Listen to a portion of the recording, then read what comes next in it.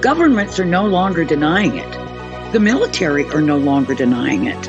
And even mainstream media no longer denies it. They're here and have been here for a very long time. The Mutual UFO Network has been on the front lines uncovering the truth since 1969. And now we're sharing the truth with you. Welcome to MUFON's What's Up with hosts Katie Grabowski, Christopher DiPerno, and Katie Cook, exclusively on the KGRA Digital Broadcasting Network. Wondering what's up? So are we.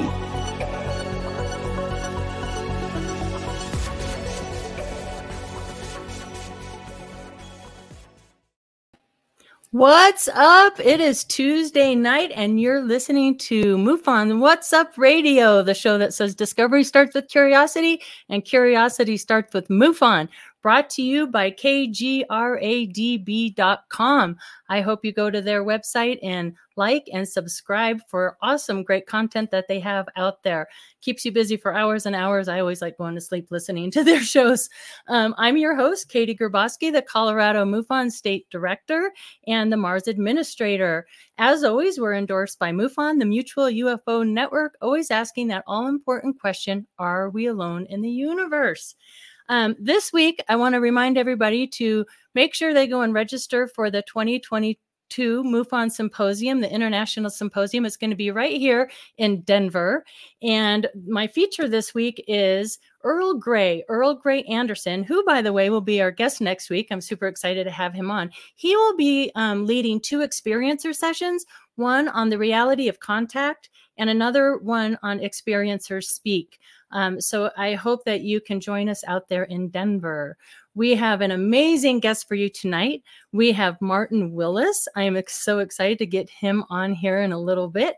He has so much UFO information from his podcast, UFO, that he does also here on KGRADB.com, actually Tuesday night right before us. So welcome to all those guests who are visiting us from Martin's show. So hang in there. We'll get him on shortly. First, I'd like to introduce my co-host. We have Katie Cook. You've seen her on country music television for almost 20 years, and she loves all things UFO and paranormal. Welcome, Katie. It's good to be back. It's so good to have you back. We missed you last week very, very much, but glad you're back. And yeah, tonight's going to be fantastic. Really excited to ask Martin all kinds of questions and excited to see how many of his listeners are joining us tonight. It's going to be really cool. Yeah, absolutely. And we have none other than Chris DiPerno. He is New York State Director, New York's ERT, and he also has co-host guests with him, Jenna and Jerry. Welcome, Chris.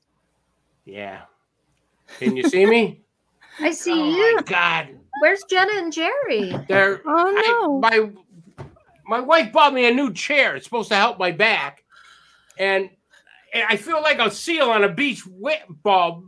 So that Jesus. No. What's happening? We lost Chris. I'm sorry. Are you there? Hello? Jerry, Jenna, help him out. Oh, there they are. There they are. Look at Jenna all dolled up. She got a dress. Oh, she's got like a tutu on. Oh. That is the cutest thing I've ever seen. Hello, everybody. Hi, Jenna has a tutu on. Welcome to be at the show. Now I got to go to the chiropractor, fix my back. You're a nut. My new chair. Why is Jenna all dolled up? Oh, she got a skirt. She went El Natural last week, and we decided that we'd get her some clothes. So she wanted a blue skirt for the springtime coming up. Of course, it's still snowing in Buffalo, New York, but we decided she wanted a nice little skirt, and Jerry picked it out, and so sweet. We got her nice, and yeah.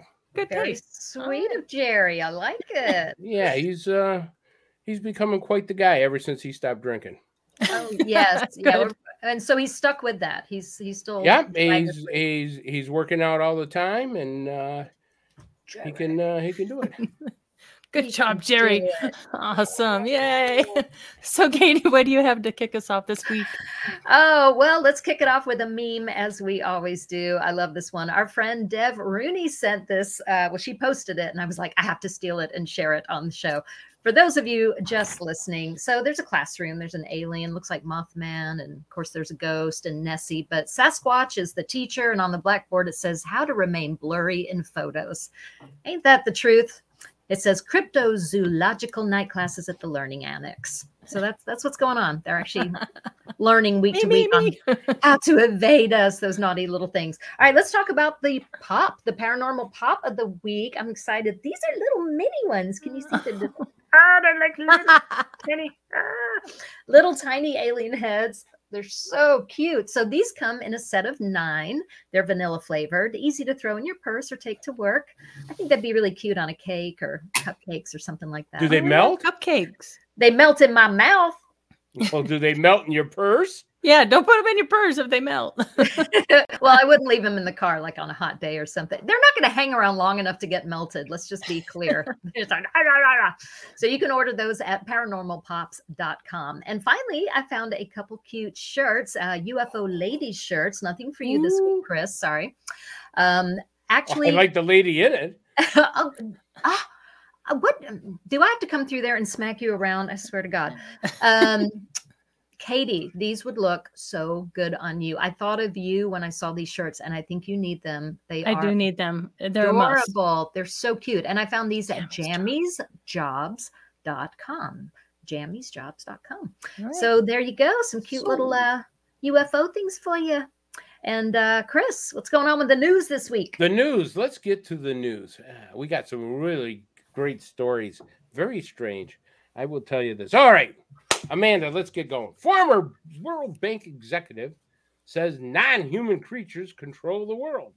For decades, the theory that a secret organization controls the world in the shadows has been around. I don't know. However, now that an executive close to the elites have broken her silence, revealing the truth, they are not from this planet. One of the longest running and most popular conspiracy theories of all speaks of a possible organization that pulls the strings of our entire society. This elite group would be found within the economy, religion, industries, and entertainment, occupying Johnny Depp, I wonder if he's an alien. Anyways, occupying quite important positions, even though many people discredit it. This theory gains much more strength when a former World Bank executive is the one who decides to break the silence and publicly reveals that not only does the elite group exist, but that they do not belong to this world. So who is Karen Hudes? Hudes. Come on, Karen. Karen was a senior executive in the Treasury Department of the World Bank until 2007. I wonder why she lost her job. Anyways, in her resume, she holds a degree in law from Yale University and economics from the University of Amsterdam. In addition to her work at the World Bank, she also worked for an export-import bank of the United States, including working in the World Bank legal department. That's a great place for her. Her career was impeccable, and she was held in a very high esteem during the 20 years she worked at the World Bank until she was fired in 2007 as a legal counsel. The reason? Denounce the corruption of the elite that is dominating the world. That sounds like a horror movie. I tell you, I got to wait to see this on Netflix. It's possible non-human origins. Non-human creatures with elongated heads and an IQ over 150 control the Vatican and the World Bank and 419 West Meadow Street. That's my wife's. With these words, Hughes began her public denunciation of what she personally saw that she held the position of legal advisor of the World Bank. The lawyer and economist declared that extraterrestrial beings had been infiltrating for years in quite important positions of power. She assures that they do not belong to the human race. These beings have coexisted with humanity for many years prior to the Ice Age.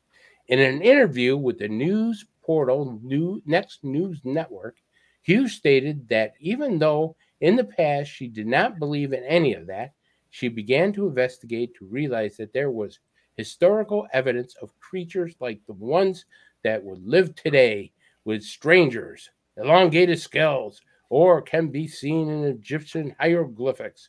Even though huge words have aroused the great interest of worldwide, I haven't seen it on any of the news, but so they say, to the point that the television networks have wanted to interview her. She is not the first to denounce this. Former Minister of Defense in Canada, Paul Hellyer, gave some statements in 2014 in which he assured that there were extraterrestrials being working directly with the United States government. They could be in control of an important core of world institutions, including financial, corporate, and religious, to get dominance of the planet. The goal of dominating these institutions is to the enslavement of humanity through debt. They want to enslave all. Aliens don't have to do that. They give my wife a credit card, and I'm in debt for the rest of my life. Jesus.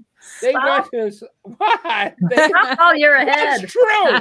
They want to enslave all governments and politicians to give up huge financial contributions to the use of their political campaigns.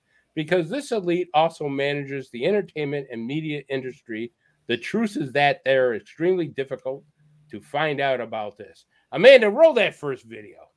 People. Now, think of this as an elaboration on a larger scale, and what we're dealing with actually is humanity and the elite, the secret societies, the Vatican. They're traitors to humanity, because the one at the very core that's pulling the strings is a different species. They're not the human race. They're called Homo capensis. They have been on Earth together with humanity for before this ice age. And the reason I know about this is because I was trying to help out a movie producer who couldn't get his movie. It was called The Banksters Made Off with America, Edmund Drille. And he introduced me to his network of whistleblowers. One of the people in that network is a neurologist who went to Yale Medical School and was retired, and he was trying to find out what was at the very core of all of this corruption. And so you mentioned this species, an additional species of humans, or no, they're not humans. They are so distinct from humans that if they were to mate with humans, their offspring would not be fertile. Are you speaking of what is really remarkable, actually, is that we have had so much evidence, and we haven't had any studies into it. If you look at the archaeology, there is a civilization off the coast, because the sea level has risen by 400 meters. But what do we know about this ancient pre-Ice Age civilization? Right now, to be we do have a map.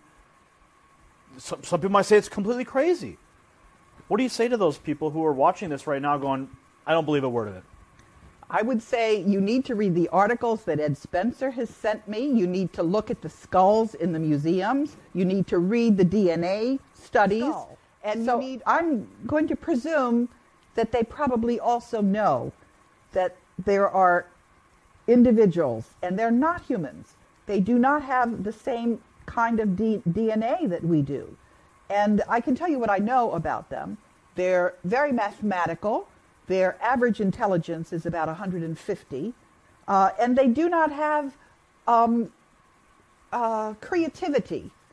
They're not emotional. And the other thing is that in the process of working with all of these whistleblowers, I've learned a lot about the strengths of Homo sapiens, because we're not giving each other salaries, we're not giving each other honors, we're not giving each other anything other than additional hard work.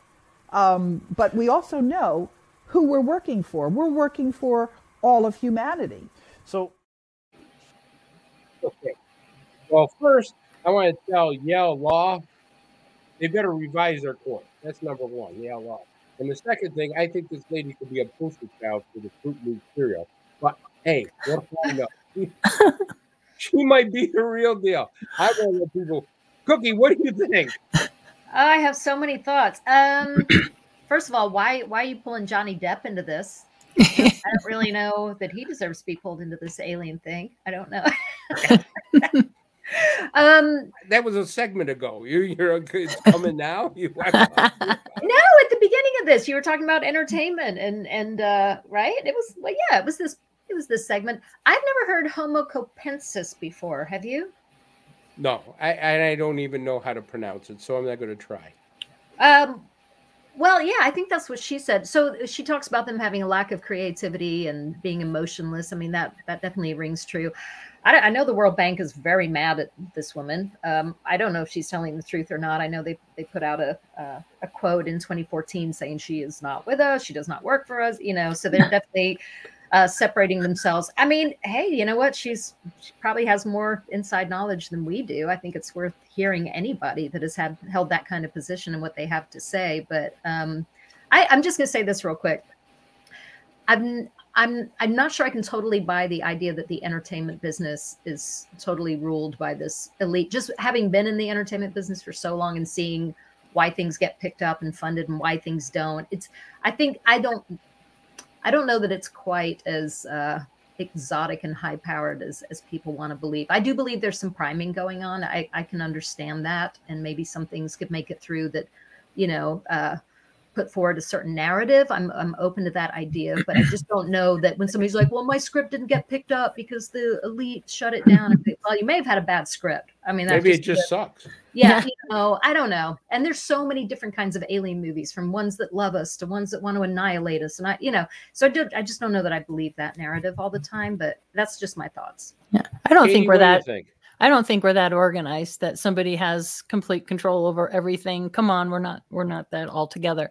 I think it explains a lot. I don't know. I mean, you have all those people who say there's really no parties, that, whether you're left, right, or in between, it's all being controlled by some bigger entity. So maybe that speaks to that. I also had the question of are these the RH negatives? I mean, I don't know. So many questions like Katie. I don't know. I agree with her too. Just listen to, what she has to say with a grain of salt. Take it in, process, and take it out. You got to remember, you got to filter this type of stuff, because you got very well-known people coming out, like Paul Hellyer was one, Israeli scientist who was the head of the Israeli Space Agency. He's come out. Bigelow's come out. And, my next story, of course, a famous doctor has come out with it.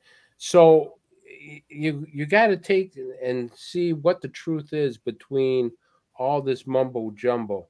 I mean, are they controlling the banks? Are they doing all this stuff? I don't know. I mean, what's the agenda? Yeah. All right, but let's get on with our next story. Power and money. Right. I mean, I get that. Yeah. Well, I can tell you that I'm in debt. I'm in debt because I have a wife. So here we go. Professor offers theory on alien abduction. Dr. David Jacobs of Temple University has reached a rather startling conclusion about abductees' experiences. There are a surprising number of people who believe that they have, at some stage in their lives, encountered beings from another world. The typical abduction experience usually involves a person being taken from their home, subjected to medical experiments, and then returned with their memories of the encounter distorted or erased. One man who has been attempting to make sense of such experiences is Dr. David Jacobs, a researcher and author who has spent years collecting and comparing abductees' testimonies. He has since come to the rather startling conclusion that alien abduction is a precursor to a future alien invasion, with the abductees themselves fulfilling some sort of role during the attack. Dr. Jacobs has explained we have spread around the world and conquered as much as we can. We don't know whether this is true or other beings or not, but it certainly is true of what humans have done. He said Dr. Jacobs' best guess is that, they're doing the same thing that I guess we would be doing. It might be true. Dr. Jacobs also suggests that reports by abductees of human-like aliens aboard UFOs could indicate that plans to infiltrate human society are already in motion. What they are describing was that the ones on board who look really, really human were coming down and trying to learn what it's like to walk among us, to be human, he said. At that point, I knew its interrogation into our society prior to the takeover. And the word is integration. Sorry about that. They can control us and we can't control them. They are superhumans, so to speak. Whether they are going to take over or not, they can control the human mind. I don't know what's going to happen after that. I fear the worst. I don't fear the worst because they're not going to take over my mind. There's nothing there. Anyways, Amanda, roll that second tape. The hybrid phenomenon, which is a matter of reproduction, that is to say, DNA from humans is mixed, I surmise, with DNA from certain aliens to produce hybrids. This reproductive aspect has been known since the very, very beginning of the abduction phenomenon that made publicity. That is to say, the Antonio Villas-Boas case in 1957 in Brazil and the Barney and Betty Hill case in 1961 in New Hampshire. Those are the first two cases that we ever heard of, and both of them had a reproductive aspect to them. Which, of course, nobody on Earth had any knowledge of or could figure out or anything like that. However, there's two other things you have to understand about the abduction phenomenon. Number one, a person is an abductee because their mother or their father was an abductee. And their mother or father, the grandparents, one of them or both of them might have been abductees. And probably their great-grandparents might have been abductees, but at that point, we're doing some guesswork. Right. This is a global phenomenon. It does not matter where a person lives, a person's upbringing, a person's intelligence, a person's educational level, whether that person was kept in a closet for the first 9 years of his life. Nothing matters. They all say the same thing in the same precise detail around the world. There has never been a phenomenon like this in human history. Now, most abductions that I've looked at don't happen when the person is asleep, but it's close. Or a fully formed scar on your body. Fully formed scar that was not there the day before. I have seen this with mine own eyes, as they say. Or I did a session with a woman one day, and the next day I saw her again, and she had a perfectly formed, complete scar, not a scab, not a cut, right between her thumb and her forefinger on her left hand, and the exact same scar between her thumb and her forehand on her right hand. Talks about the processes and the bureaucracy involved with settling hybrids into apartments, teaching them how to furnish an apartment, teaching them how to drive, teaching them this, teaching them that, so that they can just eventually get away from that abductee and live on their own, and then there'll be other ones that the abductees will help against the abductees' will. There's the one difference between hybrids or hybrids and humans is that they can control us neurologically and we cannot control them. That makes us. This turned out, as I did more and more research, I wrote Secret Life, then The Threat, then this Walking Among Us. There was a book in there that I edited also. But the trajectory of it was not what I wanted. It's not what I wanted to hear. It was different than what I thought it was. And as it went along, and I began to realize, this is scary stuff. And eventually, I became frightened of it. And now I'm almost sorry that I went into this and found this stuff. Pretty frightening. Cookie, what do you think? Yeah, for the longest time, if anybody used the word threat, I don't know, I would just bristle at that and just be like, no, we have to be more enlightened and, but people have very frightening experiences. And I don't think it's as simple as saying they're automatically our friend, as we've discussed this week after week. I don't think it's as simple as saying they're automatically a threat. It's a very polarizing thing. And I don't believe that if you think they're a threat, it just means you're unenlightened, I guess is my point. I do think, we can't outrun them. We can't outshoot them. If there's some kind of threat, I think our best hope is to energetically and spiritually, if that's your thing, protect yourself. I don't know. I don't want to say 100% either way. friend or foe. I'm just not comfortable with that. Katie, what do you think? Yeah, I think when we talk about motives, it's hard to, it's anybody's guess. I mean, we don't know what motivates each other, let alone ETs. So I don't know. I get kind of lost in that. I kept thinking about in the back of my mind, though, that Havana syndrome, what is that? Is that something that we have, or is that something that another race is using on us, our brains? No, the Havana and that's a syndrome scary is done thing. by microwaves. You don't think another ET race could have control of that and be doing something? I'm not saying that that there's something similar to it. That I do know that there is something similar to the Havana syndrome that abductees have had side effects with. Right. And that's what the government is comparing is the Havana syndrome and abductees, after effects, because their MRIs are showing white spots in their brains. Well, microwaves, if it's microwaves is a frequency, and a frequency can actually harm your brain. That's scary. It's I just very think scary. we have stories of people saying, I was abducted and they completely healed me. And you have other people saying I was abducted and I've never been right since. Everything in my body is falling apart. So I just, does that show that they intend to harm us? I don't think so, but I don't think we totally know. But more data, we just need more and more and more stories all the time. And at least it's being studied. At least we're finding out now that they're studying it more. Maybe they haven't realized that they're telepathic. The way they talk to us telepathically harms our brains, because maybe whatever they use to put a telepathic thought in actually creates an injury, and they haven't come to an idea or come to a way of solving that problem yet. I never thought about telepathy being harmful in any way. I don't like the thought of that. Yeah. I've had telepathy a few times. So I'm like, oh, that hasn't done some damn. Actually, it might explain a lot. That's what's wrong with you. And stuff. All right, well, let's get to the next story. And I'm not going to joke about this one because I had a very heartfelt talk with an abductee. And I was one of the most amazing stories I've ever heard. I actually read her story, and then I went to talk to her. And well, let me just start with this. Jane was taken by two individuals. She does not remember much, if anything, about it. Perhaps they drugged her. She woke up in a strange environment. Unlike anything she has ever seen, she sees odd-looking individuals she does not know, nor does she understand.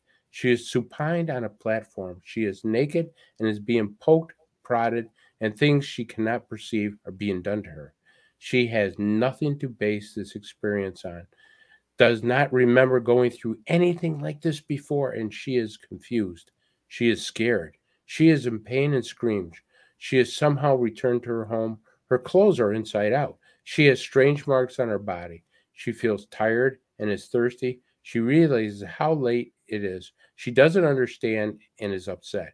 She also doesn't remember she has gone through this many times. Jane is an abductee, taken by non-humans. She is a test subject, and in fact, she has been used for many things. She doesn't remember. She really doesn't want to. She keeps telling herself lies about all the weird things that have happened to her. She wakes up exhausted, feeling like she has been running all night. She has bad nightmares and sees markings and odd things somewhat done to her body. She must have eaten something bad, gave her nightmares. She's been under so much stress. This is a story of an abductee, alone, frightened, and has no idea who or why this is happening to her. She does not know it's happening, and the individuals who are doing this are aliens. So I found Jane. Her name is really Linda Thompson, and I want to really quick share her story with our listeners. Amanda, would you roll that tape, please? Hey, this is Chris DePerno, and with me today is Linda Thompson. Now, Linda Thompson is an abductee, and she has an amazing story that she has to tell because I want her to tell it. I've asked her so kindly to tell it. It's an absolutely unbelievable story. It's scary. It tells what a real abduction is all about. So let me introduce you to Linda Thompson. Hello, Linda. Welcome to the show. Hi, Chris. Great to be here. All right, let's get right into it. First of all, thank you for being with us today. My first question is, you've talked about being taken by two individuals. Can you explain and tell us how you realized you were an abductee to begin with. Okay.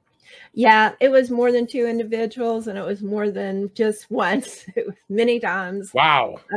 Lifer. So yeah, I mean, there were things that happened all my life, and just so many things. But one event particularly involved about 5 of them, and so different things.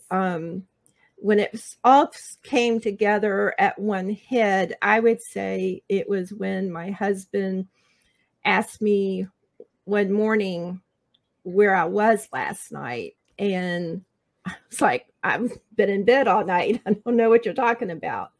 Wow. And he said, no, you weren't. He said, I checked the house everywhere. The doors were locked. Your purse and keys were here. The car doors, all the cars were here. You weren't here. And I said, well, as far as I know, I was here. But, you know, the last I knew, there were a lot of different things that happened, and markings, and just a lot of different things. An object was removed from up there. And so when that was sent to the lab, when the doctor took it out, he thought it was maybe a tumor and taught me to taking it out. A lot of cancer in my family, so I didn't want any chances. So took it out. He showed it to me in the container and said, this doesn't look like anything I've ever seen before. And what did it look like? Well, it wasn't small. It kind of, I don't know what to say. He said it had something around it. So, you know, he thought it was maybe a cyst, but then he says he's never seen anything the way it didn't burst or anything like that.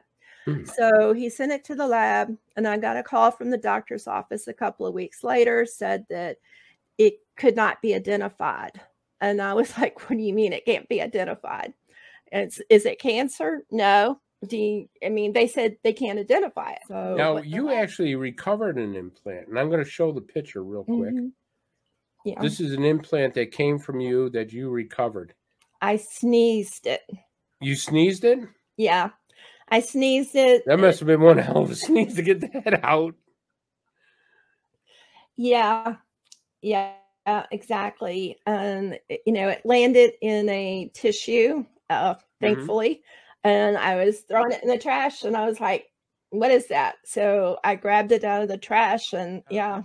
That you discovered that you were pregnant, or the doctor told you that you were pregnant, and you had no idea that you were ever pregnant, and you weren't even aware of it. Tell us about that. Yeah. I had a couple of miscarriages before that where it was kind of weird situation. I had my son. Okay, so I had him. And then when I was having trouble, which was related later, I found out, to the program. When I was having trouble, I went to a gynecologist for that. He told me, and my husband both, that I had a baby since my son. I just thought he was an idiot. I would too. I mean, I was like, no, I don't know what you're thinking or anything else, but I would know if I had another baby since my son. And he informed me, no, that you've had another baby since your son.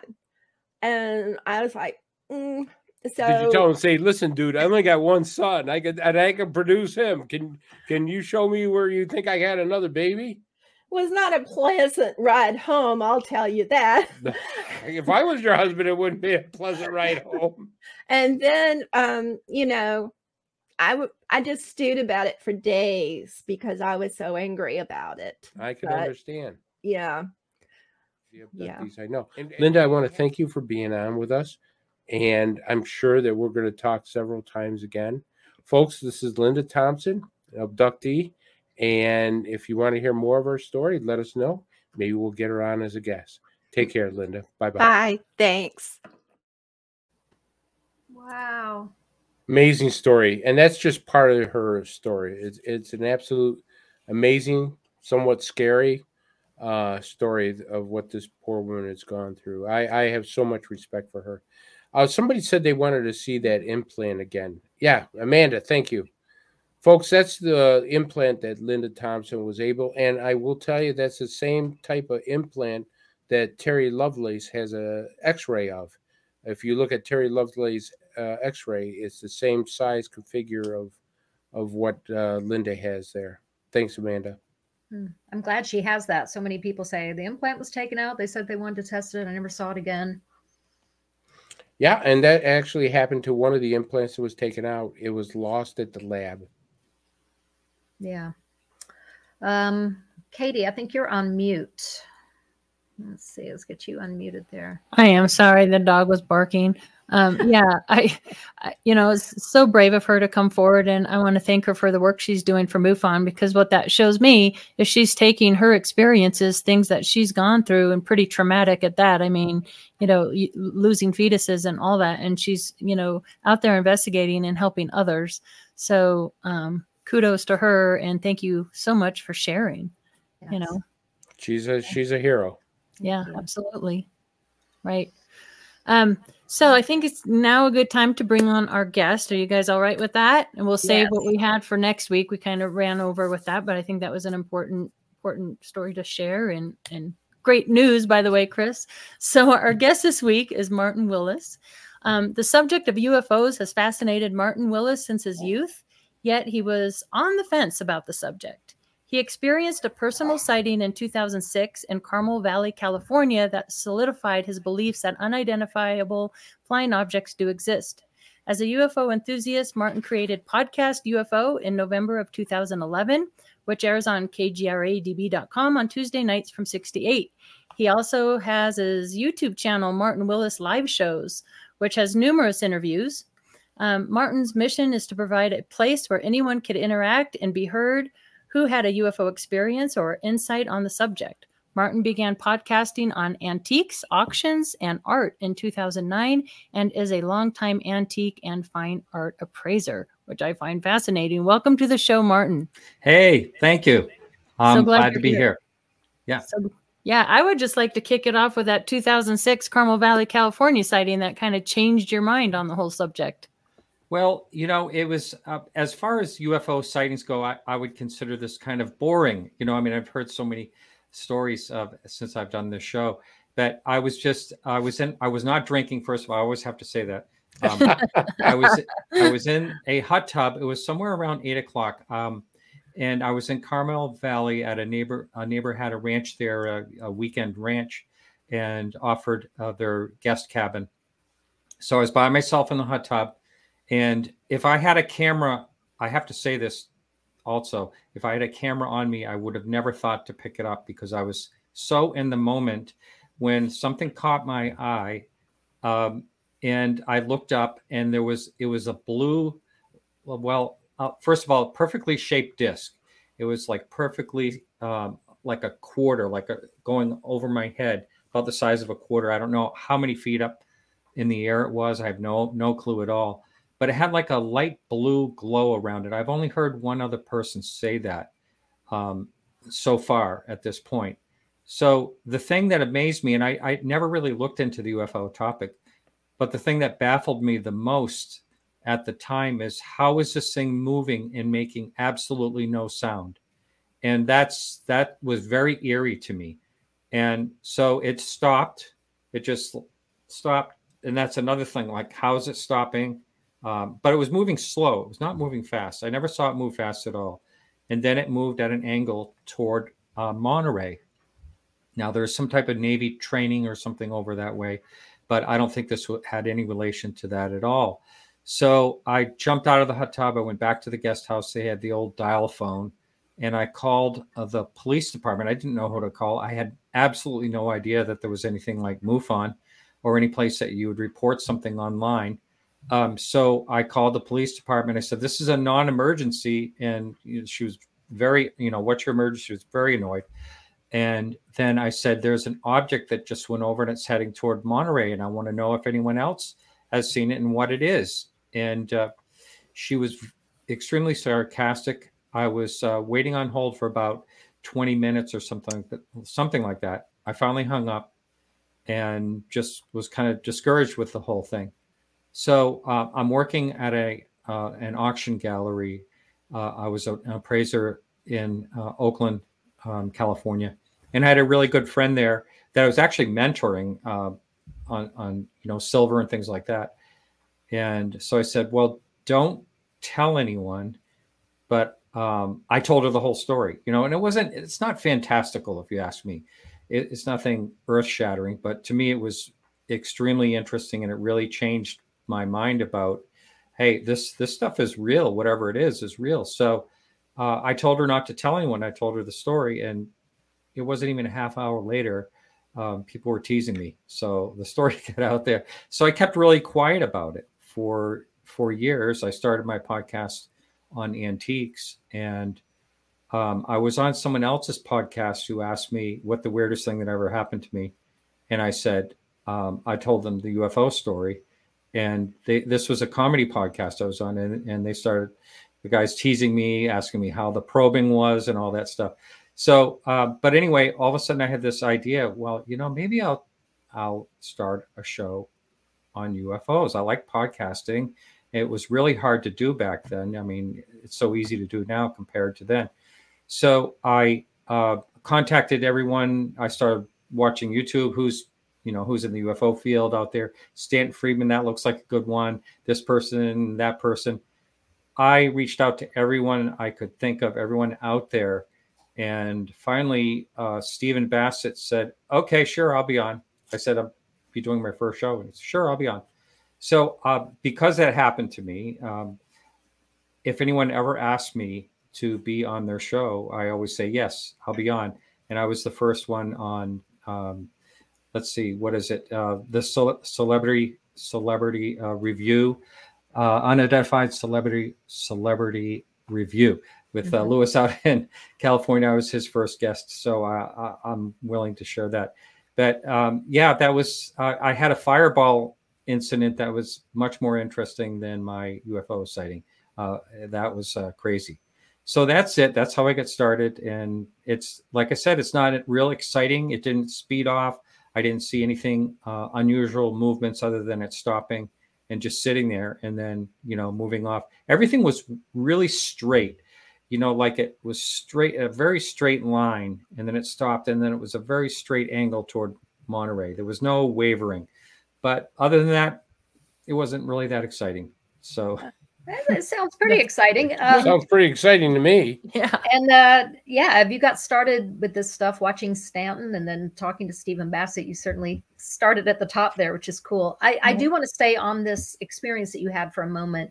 So many people say, I just didn't grab a camera. I don't know. I was just so in the moment. And you've talked to so many people who've had so many experiences. I always wonder, is it truly just that you're stunned in that moment and you don't grab the camera, or could you be manipulated into acting a certain way? Because a lot of people will look back on their contact or just, seeing a UFO experience and be like, God, I'm not sure I behaved the way I normally would. Do you have thoughts on that, whether or not there was any control? I don't in that particular case, in my case, but I totally agree with what you're talking about. I've heard that many times where people don't understand why they didn't do something like grab a camera, or the weird thing that you hear a lot of times is people don't even talk about it afterwards. They may be with a group of friends and they don't even talk about it, with each other after it happens. So yeah, I think it seems like something's going on for sure. It's weird. Yeah. Martin, I have a question for you. Yeah. What are there's so many experts out there giving their opinions. They think it's dimensional. They think they're from other planets. They think they're from under the water. I want to know your thoughts. You've been in this business for a long time now. You've interviewed hundreds of guests, hundreds of experts. What do you think UFOs are? What's your opinion of where they come from and what they are? Well, and by the way, Jenna needs her head adjusted. You can't see her eyes. So just I'll tell you like this. Is it Jerry? We need to make eye contact. All right, thanks. I'll get Jerry up there. I've said this on my show a number of times. It seems like the longer I'm looking into this, the less I know.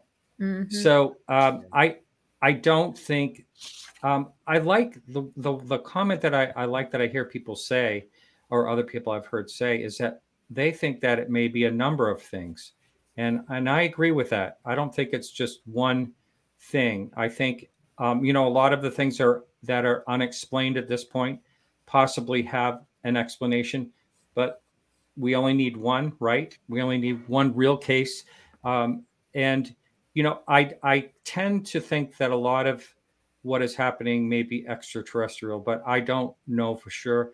I think there could be an aspect of time travel.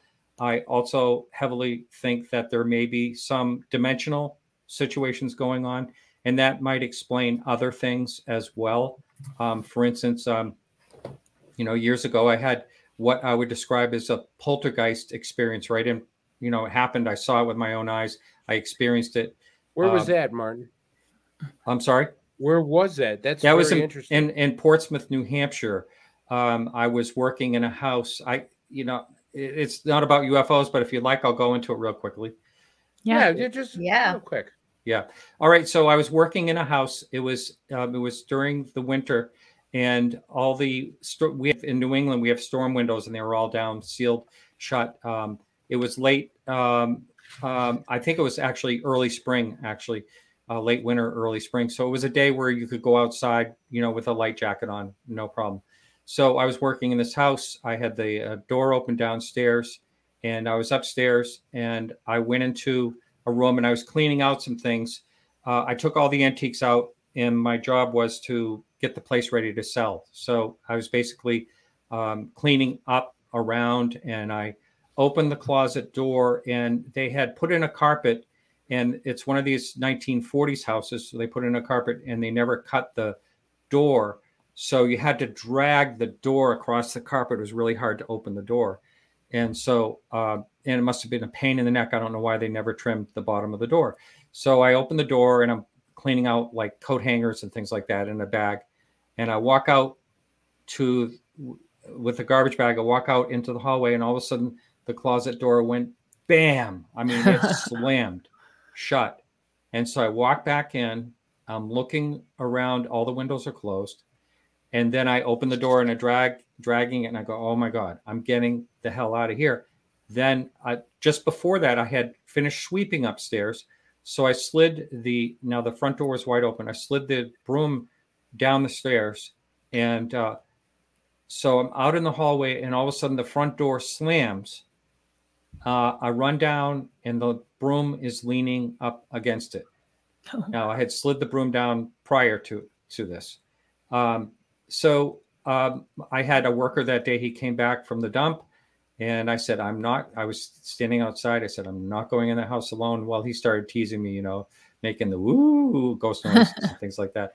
So he left. The last thing that happened, and it's not remarkable, but the last thing that happened was he took off. I'm in the garage. Everything's gone except I looked, and there was this big flower basket with a wicker with a big loop around like that. He said something because he worked at a funeral home. He said, oh, I see those in the funeral home all the time, and full of flowers. And so I walked over to the basket, and I go to lift it up to toss it in the trailer to that was my last thing. And then I was gone. So I went to grab it, and it's stuck. So I'm pulling so hard on it, it breaks in half, and the bottom sticks on the floor. And I toss in the thing, and then all of a sudden it dawned on me, why was that stuck? And I went over to it, and I tapped it with my foot, and it was loose on the floor. There was nothing holding it. There was nothing on the floor. It was cement. So that, and I would, that really did happen to me. And, I don't know how to explain it. I mean, there is an explanation for it, but I have no idea what it is. So whether it's a dimensional or I have no idea. No idea. Oh, wow. Yeah. Sorry, my battery's gonna die. I don't know why. So was this before or after your sighting that you had this? Oh, this was way before. This was back in the 1990s, I think.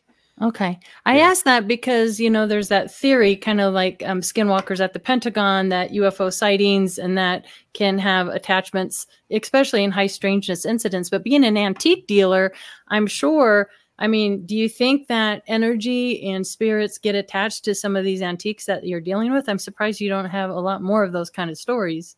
Well, I work do that have you a do. couple, but I don't know. I have heard of things about, I've had things that a former girlfriend, like I would bring home and she would say, get it out of the house. No, there's bad vibes, and there may be something to that. But I've had a couple of other circumstances happen. Is that the reason they're former girlfriends? That's right. Yeah. That's one of the reasons. Yes, certainly.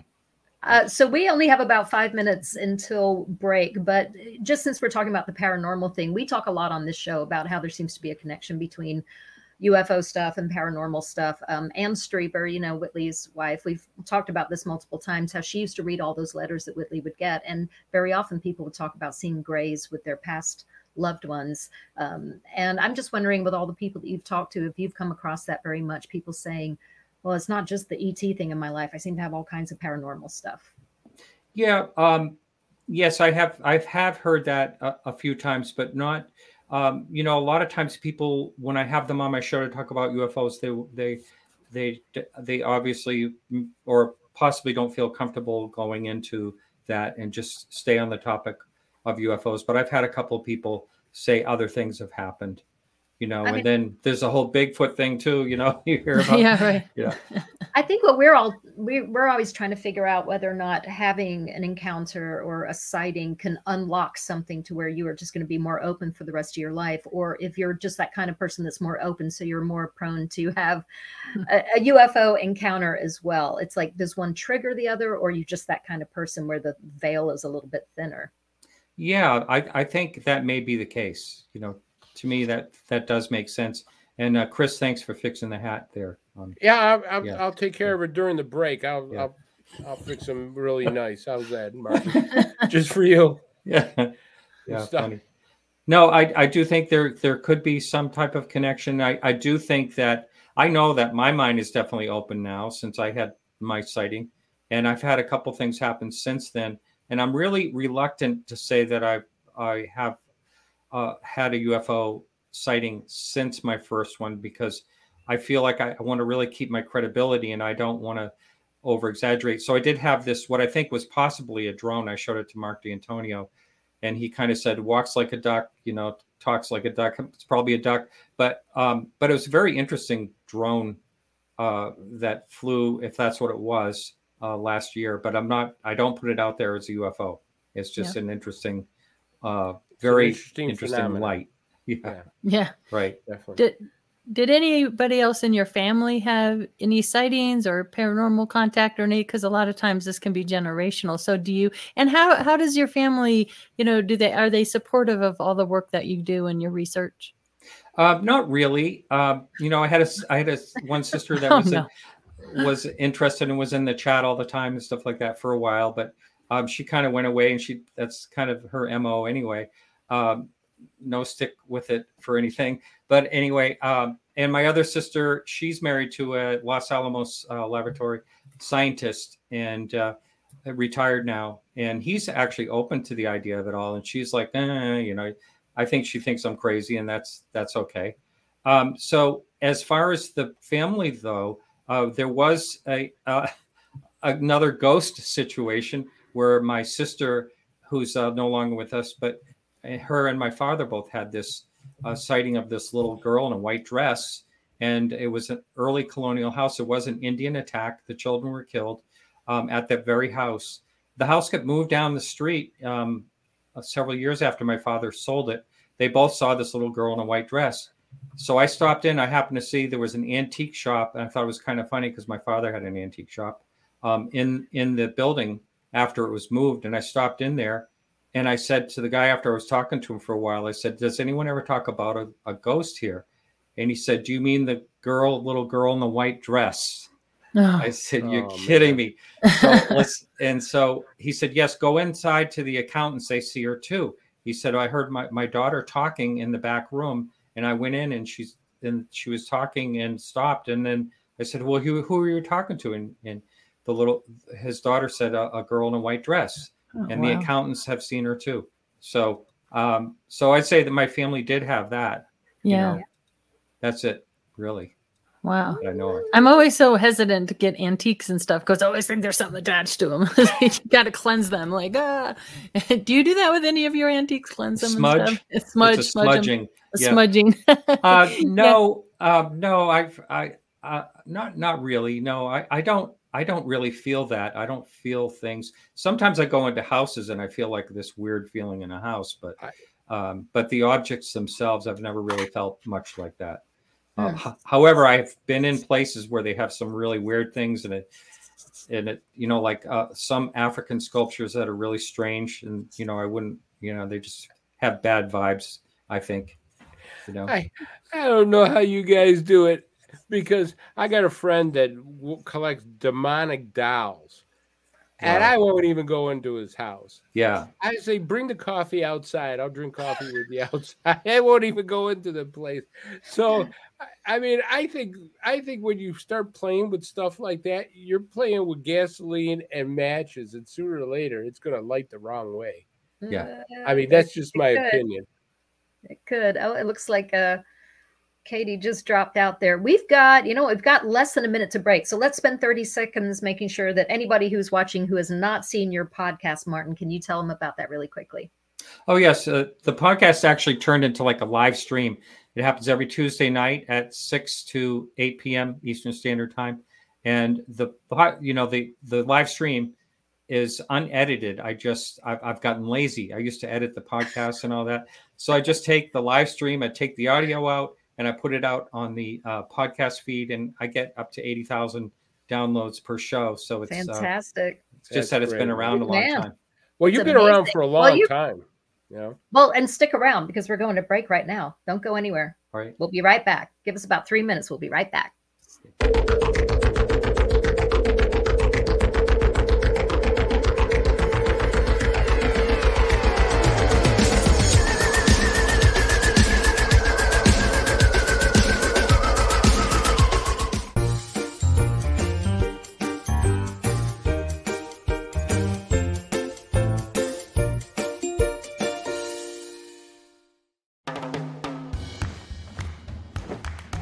I don't want to talk about it.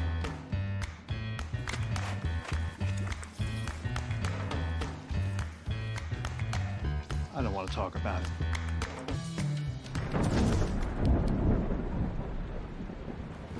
Families don't have to talk about everything, but they should talk about how to plan for an emergency. Get tips and resources to make your family's emergency plan.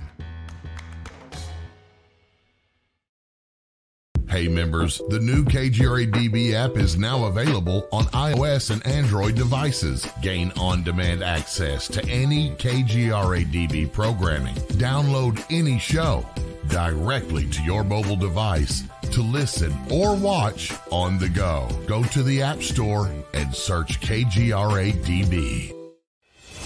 Welcome to the new KGRA digital broadcasting website, thekgradb.com. Here you'll find great new content, including the KGRA Classics, great shows from our archives. You'll be able to see the show times and information so you can see what show is currently on air. The on-air live button, so just go to this section and you'll be able to hear the show live with exceptional sound quality. We also have the Vault section. Make sure to subscribe to get access to great content and special features. We have the make content for our latest news and events, so make sure to sign up and you can be part of our forum. So make sure to check out the new KGRA digital broadcasting website, thekgradb.com. We look forward to seeing you there, and we hope that you enjoy the new website.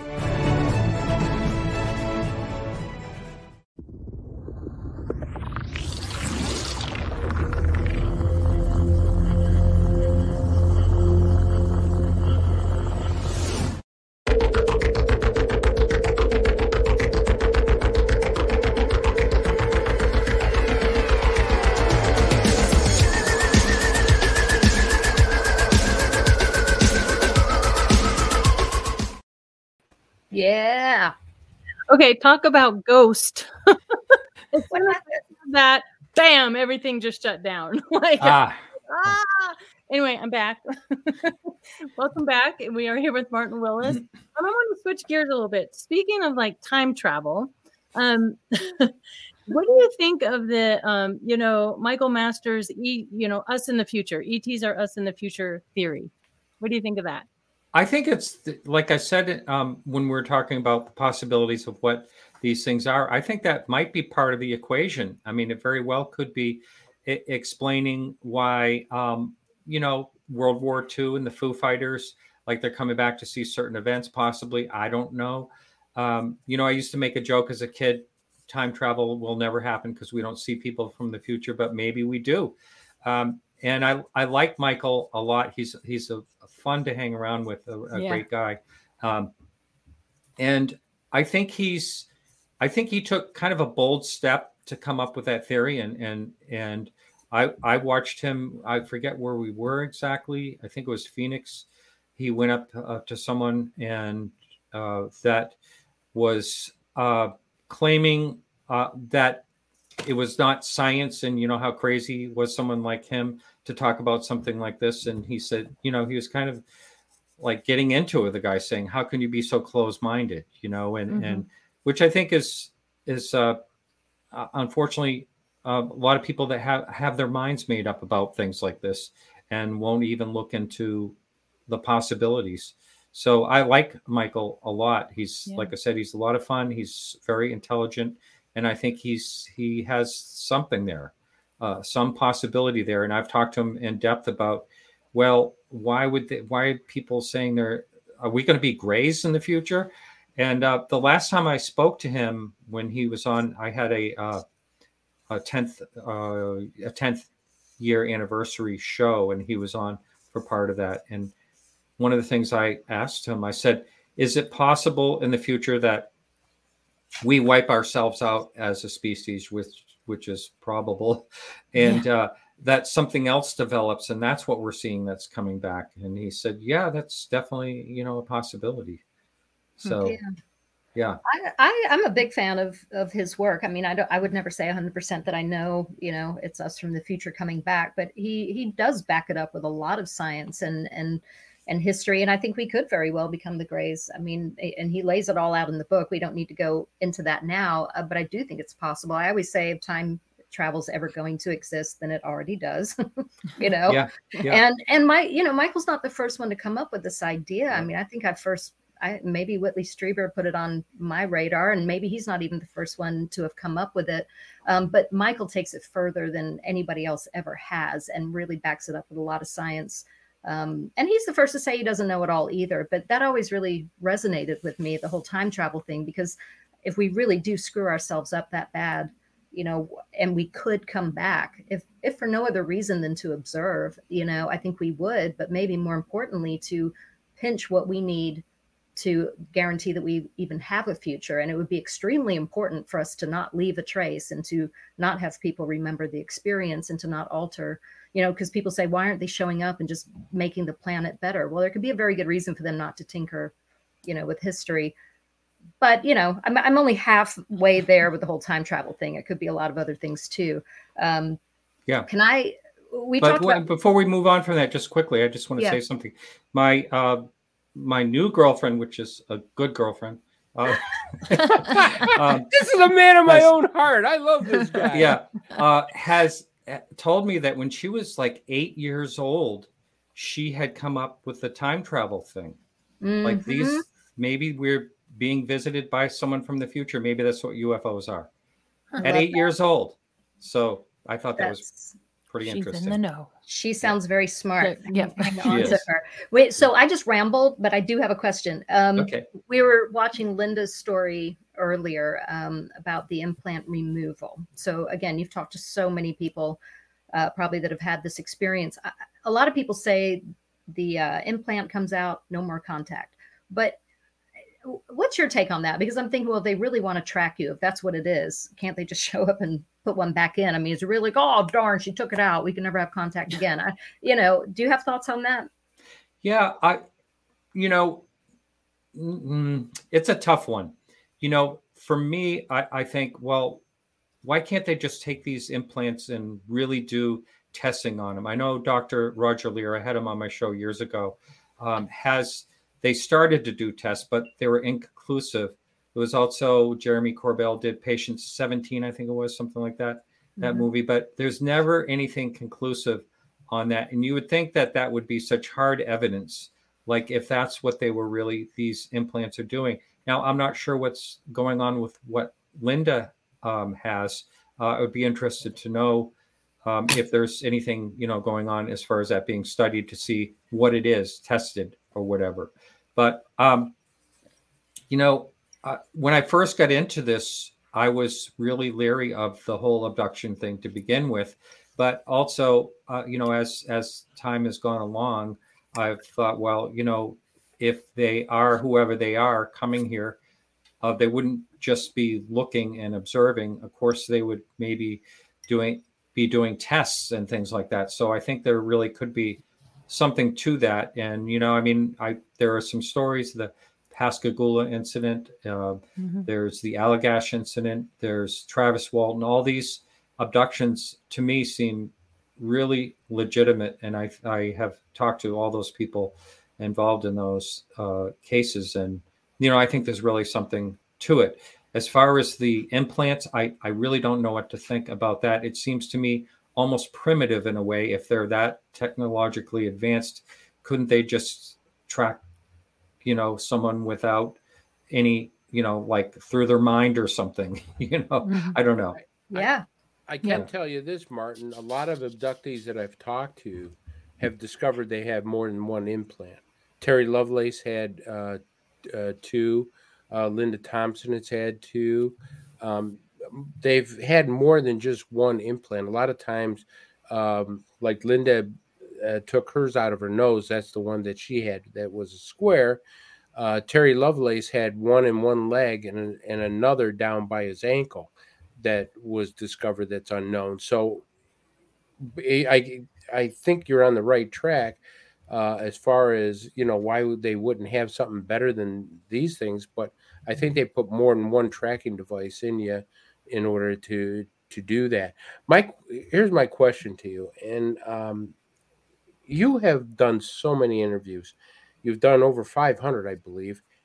What is the one definite thing you could take away from all these ufologists you talk to, all these people you talk to?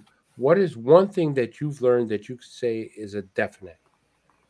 There's definitely something happening that we can't explain.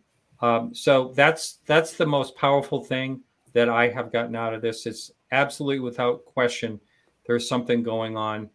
I still don't know exactly what it is. It'll be a mystery. And I always say that if someone tells you they know what it is, you better run, but that's the most I've gotten out of it. It's kind of frustrating because it would be so much better if we knew exactly what is visiting us and why and what do they want. Those are the questions that we want answered. But I do think that we are definitely being visited and observed. So that's all I got really as far as the big number. Well, that's a good answer. Yeah. Is there one particular case that made you turn the corner? I mean, I think you and I aligned quite evenly. It took me a long time to be convinced that there was something even going on. And then the abduction took me even longer. So I agree with everything, but was there one case in particular or what was it that kind of went, yep, there's definitely something to this? Can you pinpoint I think, barring my own experience, I would definitely say that the Ariel school incident back in September 1994, to me is the most compelling, and I can go into that. But before I do that, I have a little announcement to make. Oh, good. Randall Nickerson and the Ariel Phenomenon, the movie, is coming out finally after 15 years of work, September this year. I don't know what platform it's going to be on. Or if it's going to be in theaters, I have no idea. All I know is that directly from him that it's going to be September this year. And it's going to be amazing because his work is amazing. He's very, very fussy. He's put so much time and effort into this. And I have talked to, 3 or 4 of the witnesses there. And that's the most compelling case, in my opinion. When I've talked to Selma Siddiq, who is one of the people she was right there. The being was about 4 feet away from her. She describes it as like porcelain skin, sort of luminescent a little bit. And she said the hardest thing, she was worried about her siblings, and she wanted to go check on them. And she said one of the hardest things she ever did in her life was to take her gaze away from the eyes. It was like they were locked. And a lot of people they claimed they had telepathic messages, and they were all the same. Take care of the earth. They're destroying the earth. So I think that, now, I don't know if your listeners want to hear the whole story, but that case in particular. Yeah, go for it, Martin. Yeah. Well, I don't know all the details, but I will tell you, okay, I think it was September 16th or something like that, 1994. The kids are all, they're all outside. There was only one teacher outside, and they didn't even know that she was outside. She came forward in the last few years. So they were all outside playing, and these orbs, like they looked like orbs at first. There were 3 of them. They went over to a brush area where the kids are not supposed to go. There's snakes and things over that way.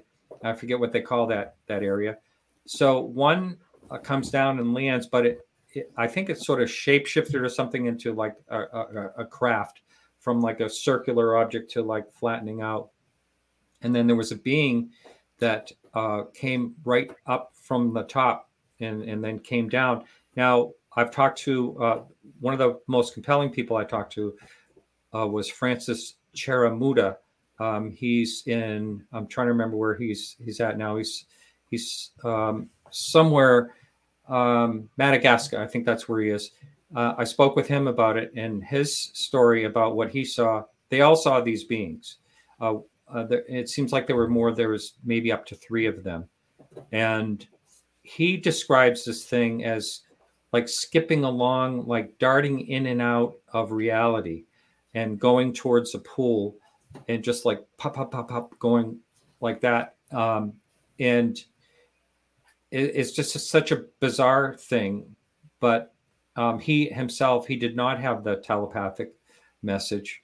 But what's really incredible about that is, these children, they're sort of isolated. They weren't watching like TV. No one had a TV, and they weren't watching the Twilight Zone or anything like that. They all basically had the same story. And the best part of that whole incident, one of the best parts is the teacher told them right away, okay, everyone draw what you saw. And they all did. They went right to work and started drawing these pictures of the beings and the craft and all that. And they all had the, large almond-shaped eyes.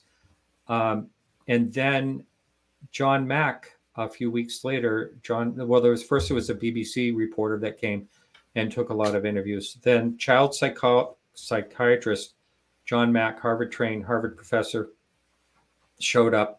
He knew exactly how to talk to children, make eye contact at their level. It was very gentle in his words and non-leading. He just got them to speak, feel comfortable and speak. And if those videos used to be up on YouTube, and I'm not sure what happened to them, maybe the licensing or from the John Mack Foundation or whatever, they were pulled or something. But those interviews are so compelling for those children and what they saw. And I think one of the things that is kind of scary was one of the girls was so afraid of why are they here? What do they want? It's kind of bone chilling when you listen to them talk about it.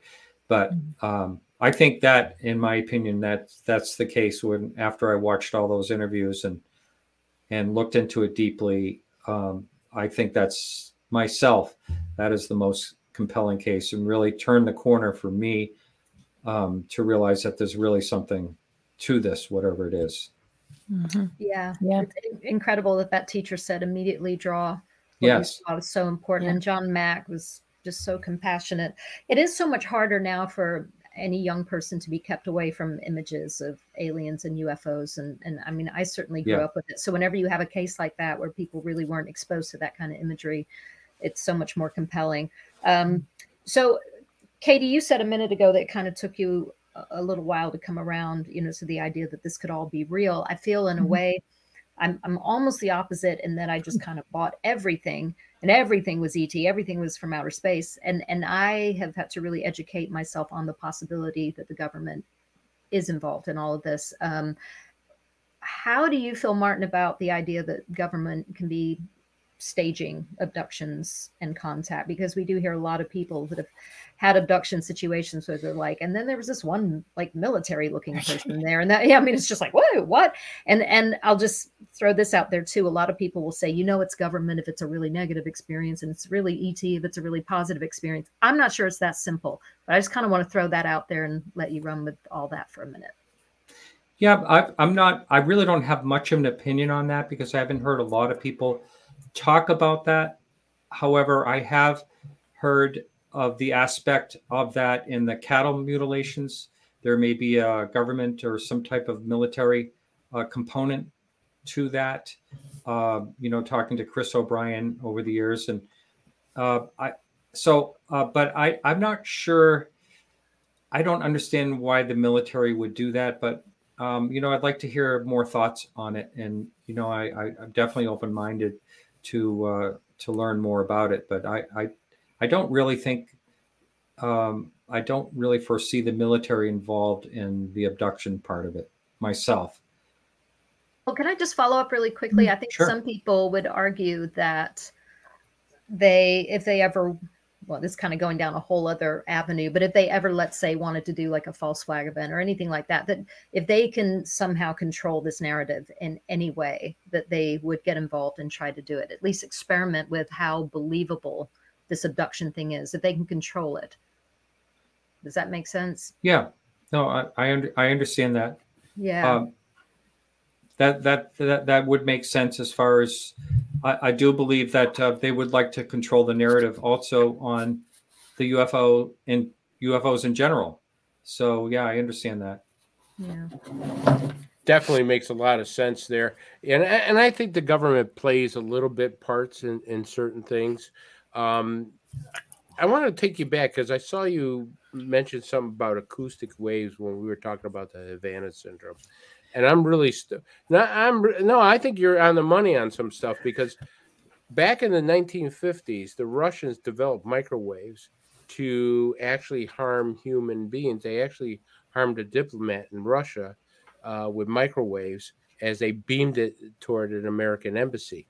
And that weaponry has been developed. We've done it with Project Pandora. We've done the same thing. And there's been a lot of studies about brainwaves and how to manipulate brainwaves and how to manipulate mind control. We all know that it's all been there. But my question to you is, abductees are being harmed. There's no question about that because the U.S. government is looking into it. Dr. Gary Nolan has come out and talked about it. Lou Elizondo has come out and talked about it. We know pilots have had side effects after their encounters with UFOs. Tell me your theory about acoustic waves, and I'm going to throw this wrench into it. What do you think about maybe telepathic messages being harmful, that they just, when they actually try to talk to us, that they can actually hurt us by that? Well, I think that if they wanted to hurt us, they could definitely do that very easily. If you think about if they are here from wherever they're from, they're probably highly intelligent, much higher than we are. So, I think they could melt our brain basically if they wanted to. As far as the manipulation, I do think there is some of that. When you talk to people about their experience, a lot of times they'll say, crazy things like, well, one guy I interviewed had an amazing story where he, all these people on I-95 saw this craft, and then it came right over their car and looking down on them, and he's looking up, and all of a sudden hears this telepathic message, don't worry, we're just observing you. And then this thing shoots off, and it's an amazing story. His story was absolutely amazing. thing shoots off. They watch it take off. He turns to his girlfriend and he says, "Let's go get an ice cream." So all these cars are on the side of the road with him. They all pulled over to watch what was going on 995. They all get off on the first exit. They all go into the Howard Johnsons. I don't know if they all got ice cream, but every single car pulled into that parking lot. And they all got out and were walking like zombies toward the Howard Johnsons. Well, we definitely know they can manipulate our brains and manipulate our thoughts because they put screen memories in and things of that nature. The question is what's harming these abductees after some of their experiences? Why do some abductees do not get harmed, and why do some abductees actually come out with sometimes very serious physical injuries? Yeah, no idea. And maybe if you play devil's advocate, maybe it's another species that's not so harmless, that is looking a species from wherever that is doing experiments that are careless and harmful, and then maybe some aren't. I have no idea. It's all speculation, really. Interesting. So Martin, I'm going to switch gears again. What do you make of, the news media and the Navy, not so much the Air Force, that's a whole other topic, but the Navy coming out and doing this, they're talking about UAPs and, this threat. And why is this coming out now? Do you have any thoughts and feelings about that? Why this is becoming mainstream topic? Well, I just to let you know, I had one of I think it is my most downloaded video ever was, I had just happened to had Stanton Friedman and Kathleen Marden booked the very week that came out in December 2017, that Pentagon story came out. And one of the very first things that Stanton said was, why now? Why is this happening now? And yeah, that's a really good question. Why all of a sudden is the Navy comfortable with talking about this? And, it's really a puzzle. And I'm really glad that, things are moving forward. As a matter of fact, I feel much more comfortable being out doing my job as a fine arts appraiser and not being embarrassed that I do a show on UFOs. I've actually talked about it with a few clients that seem to be comfortable enough to talk to them about it and, to get their opinion. And, that's another thing. I know I'm straying away from the question, but I love when I talk to someone, like when I'm out and about and all of a sudden they said, "Oh yeah, my uncle has had this happen," and tell me this great story. I love when that happens. Going back though to why the Navy is so involved, I think that there's a threat, a possible threat, and that's why maybe they're much more bold about saying there's something going on with these UAPs. They have new equipment now that maybe spots them when other equipment never did before. Maybe they were there all along, and maybe they're just seeing them now with the new, the new type of technologies they have. I'm not sure exactly what it is, but I think it's definitely a step forward. And, there's people like Lou Elizondo and other, Chris Mellon and people like that have actually helped move the needle forward in this. I think it's great. Yeah. Weren't you one of the first people to interview Chris Mellon? I was the first one, yes. And I also got him on. He and I were talking all the time right after the interview, and I said, "Hey, would you like to be on Coast to Coast?" And so I connected him to George Knapp, and he went on Coast to Coast for the first time there. So yeah, Chris is very intelligent. When he first was looking into this, he was talking to me all the time, and now we just occasionally will send an email back and forth. But he's done a lot of good out there. Yeah, sure. Absolutely. Yeah. I wonder, talking about why now with the Navy and everything, I just wonder if they're taking just everyday people's lead on this. I mean, I keep saying, us normal humans, non-government people, non-military people, that ultimately we are the disclosure. I mean, you can't shut all of us up. We have cell phones. We're doing podcasts. You know, we're really moving this thing forward. And at some point, it would be ridiculous if they didn't at least come out and go, okay, well, yeah, we're sort of paying attention to this. Maybe they would or wouldn't, you know, if we weren't kind of out front and leading it. Do you have any thoughts on that? I just really believe the power is, you know, in the people. Yes. And, you know, I mentioned earlier that I was on the Unidentified Celebrity Review with Lewis out in California. And he did this big phone home. I don't know if you heard when that was happening, but he was really pushing everyone to call their congressmen, senators, and really push this thing forward. He did a great job as a newbie. He had just started and went full hog on that. And so I do think it is the voice of many that will move this forward. And, you know, you hear people like Neil deGrasse Tyson say, well, why is it only the military seeing UFOs? And, you know, it's all theater. It's all theater, but because that's not true at all. No.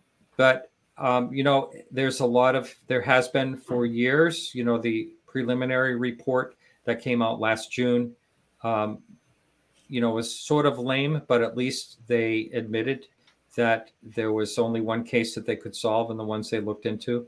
So, you know, I just think it's all of us together that move this forward.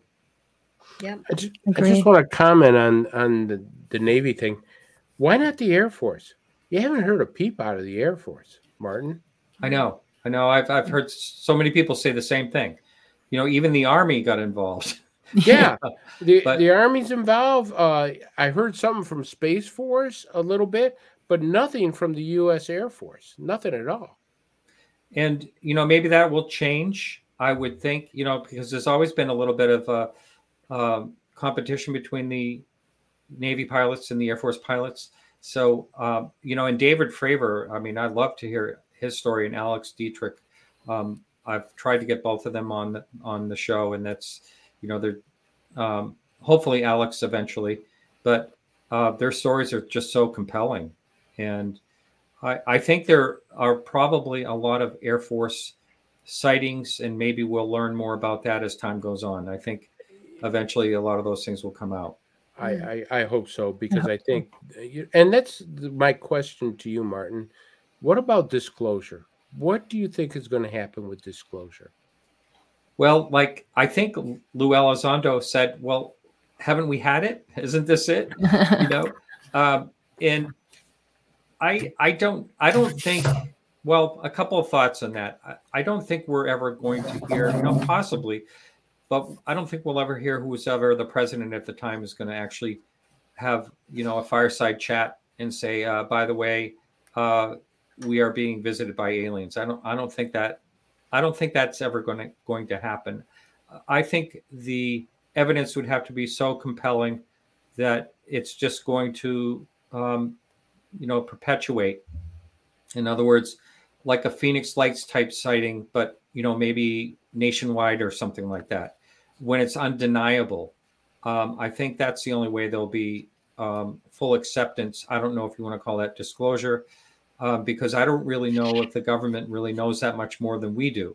So what they have to disclose is maybe that they may have a little bit more knowledge, but they may be clueless as we are what exactly is going on. So you don't buy the things that UFO aliens have been working with governments, or Thor has been at the Pentagon and stories like that. I don't catch that either. Yeah. You know, I'm not into that kind of stuff, but I do believe that the Pentagon, I think, is working frantically to try to find out what the hell is going on with this now, especially that they've actually reported that people have been injured with it. Yeah.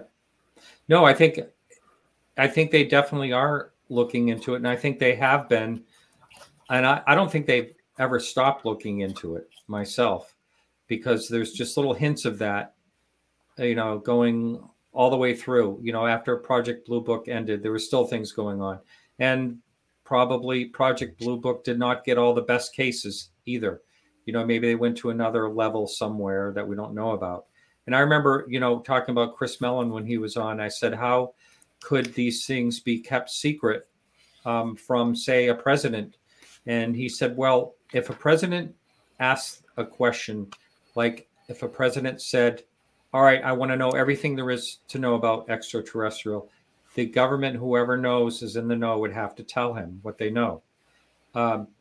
So the way around that is to get it into the private venue. So privatize it somehow, get that information out of the government itself. And so there may be a possibility of something like that as well. I don't know. Right. You can't foil those documents. Yeah. You're right. Yeah, right. Exactly. I want to know. No congressional hearings or anything. Nope. Yeah. I want to know what Bob Bigelow knows. So somebody that has been interviewing and investigating and researching this phenomenon for so long now, what do you make of, or do you see this change in reports and sightings? Like for me, the 70s is sort of this cool decade, but we have reports of like these craft coming in and sucking power out of our power lines, and they would, like in the 70s, you have more landed craft and beings and their suits and their emblems and all that. And then it kind of shifts in the 80s and 90s. Do you recognize a pattern in that? And what do you think that's all about?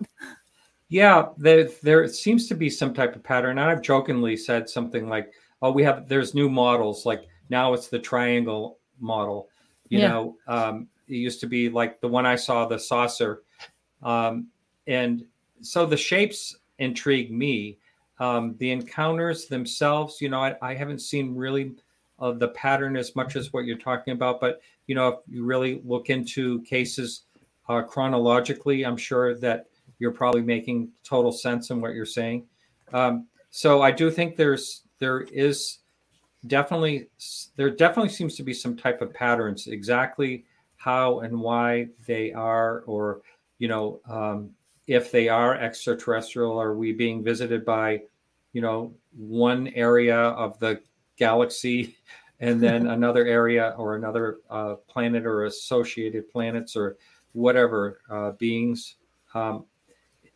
It's really, and are they coming from space? Are they coming through space? Are they manipulating time? I think there's all types of possibilities there. And I think there's definitely a time element into a lot of what people are seeing as well. Yeah.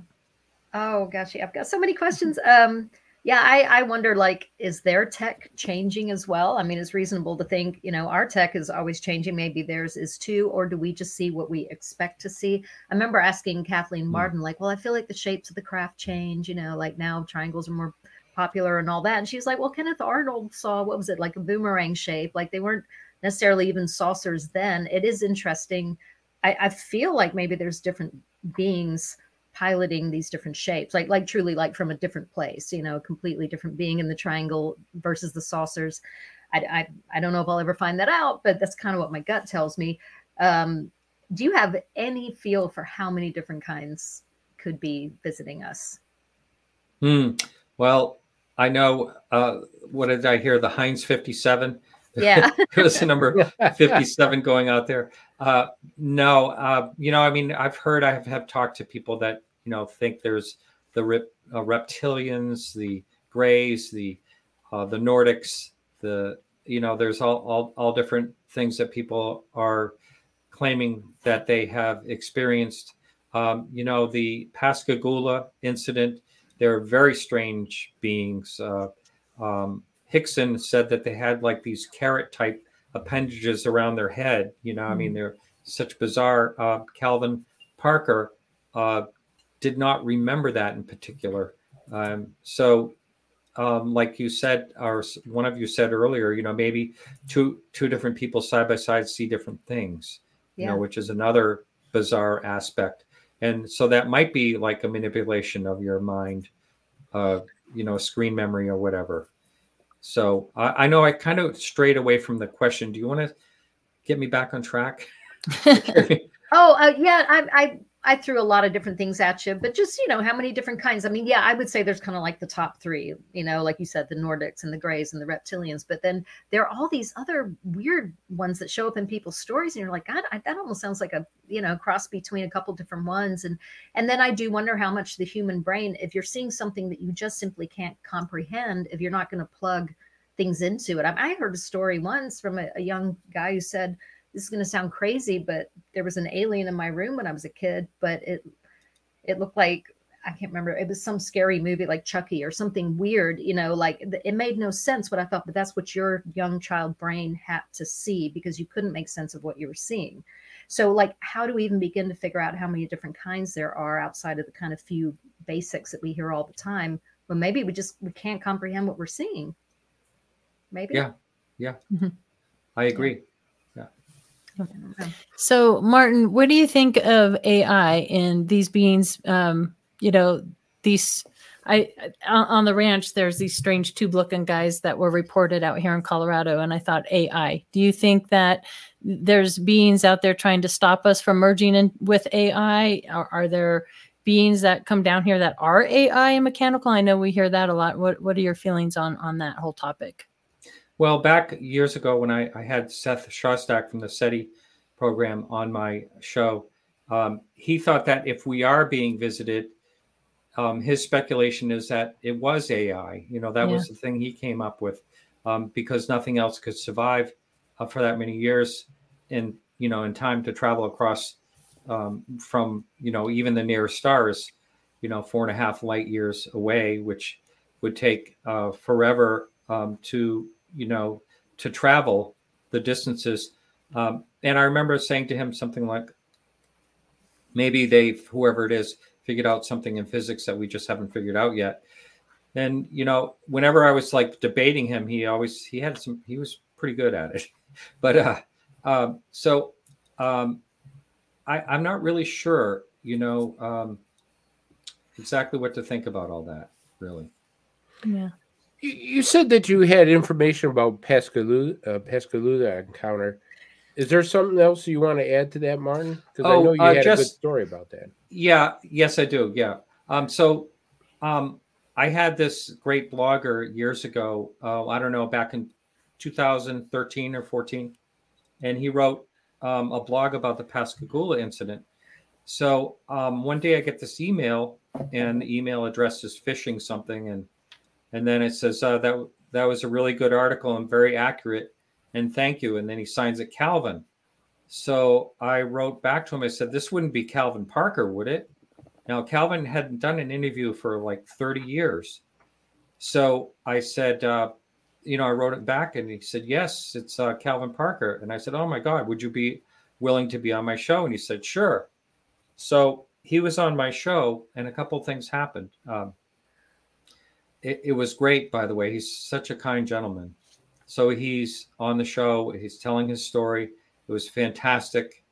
And then a while later, after he did that, I got this email. And this makes doing my show worth it alone. I get this email from someone, and they said, is there any way you can pass my email along to Calvin? And I said, sure, because I'll always do that. I never give out someone's email address, but I'll certainly pass an email along to someone. Ended up being an estranged daughter that he hadn't talked to forever. And they were talking every day and loving each other. And it was the most wonderful thing. So that really made it really worth it for doing the show. Then one day I was talking to Calvin, and he said he was thinking about doing a book. So I connected him with Philip Mantle, and boy, has that ever gone really good for both of them. Yeah. The books have sold all over the world and in different languages. And Calvin's been in the spotlight. He doesn't really want to be in the spotlight, but he has been in the spotlight ever since. And there's a movie being done about him. These other witnesses have come forward. So he came out of 30 years of retirement and on my show, and it's been going really, really well for him. He's had some health issues, yes, but he's still hanging in there. Right, we're in touch quite often, actually. Yeah, I've talked to That's awesome. Calvin several times, and he's told me about his encounters. And basically, I remember him telling me that one of the aliens that he encountered was a female. He said, Right. Chris, I'll tell you, if I had a few beers in me, I would have asked her out. Yeah. Yeah. You know, He talks I mean, about that. He's a But character. that particular being also put her fingers down his throat and like choked him, and it was bleeding, and it was very painful. Yeah. But he did say it was the others were very ugly, and this one was very attractive, according to him. Yeah, he calls the one that threw him off the ship the big ugly. The big ugly grabbed a hold of me, threw me right off the ship. Yeah, that's such a bizarre incident. And that was, let's see, that was 1973, I believe, October 1973. So that's going way back. Amazing. How many years ago? And yeah, a great case. I think that one is one of the big ones myself. Yeah, absolutely.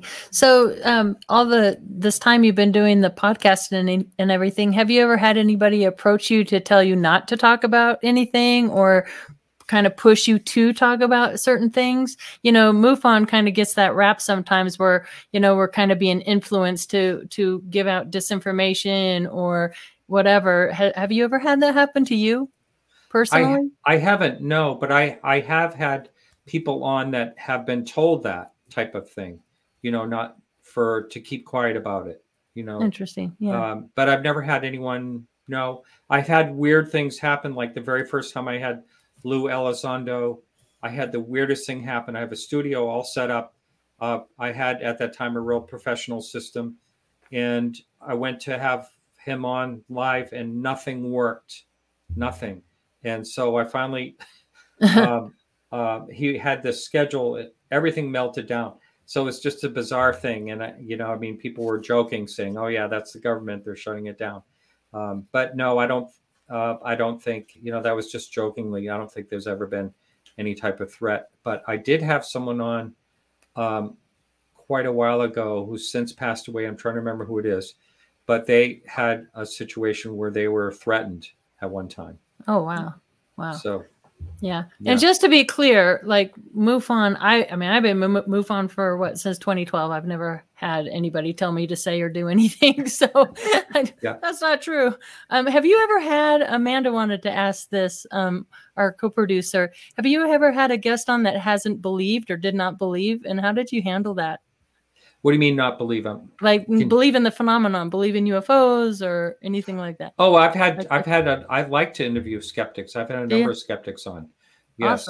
Awesome. Michael Shermer, my friend got Michael Shermer on. And I've had Seth Shostak, as I mentioned.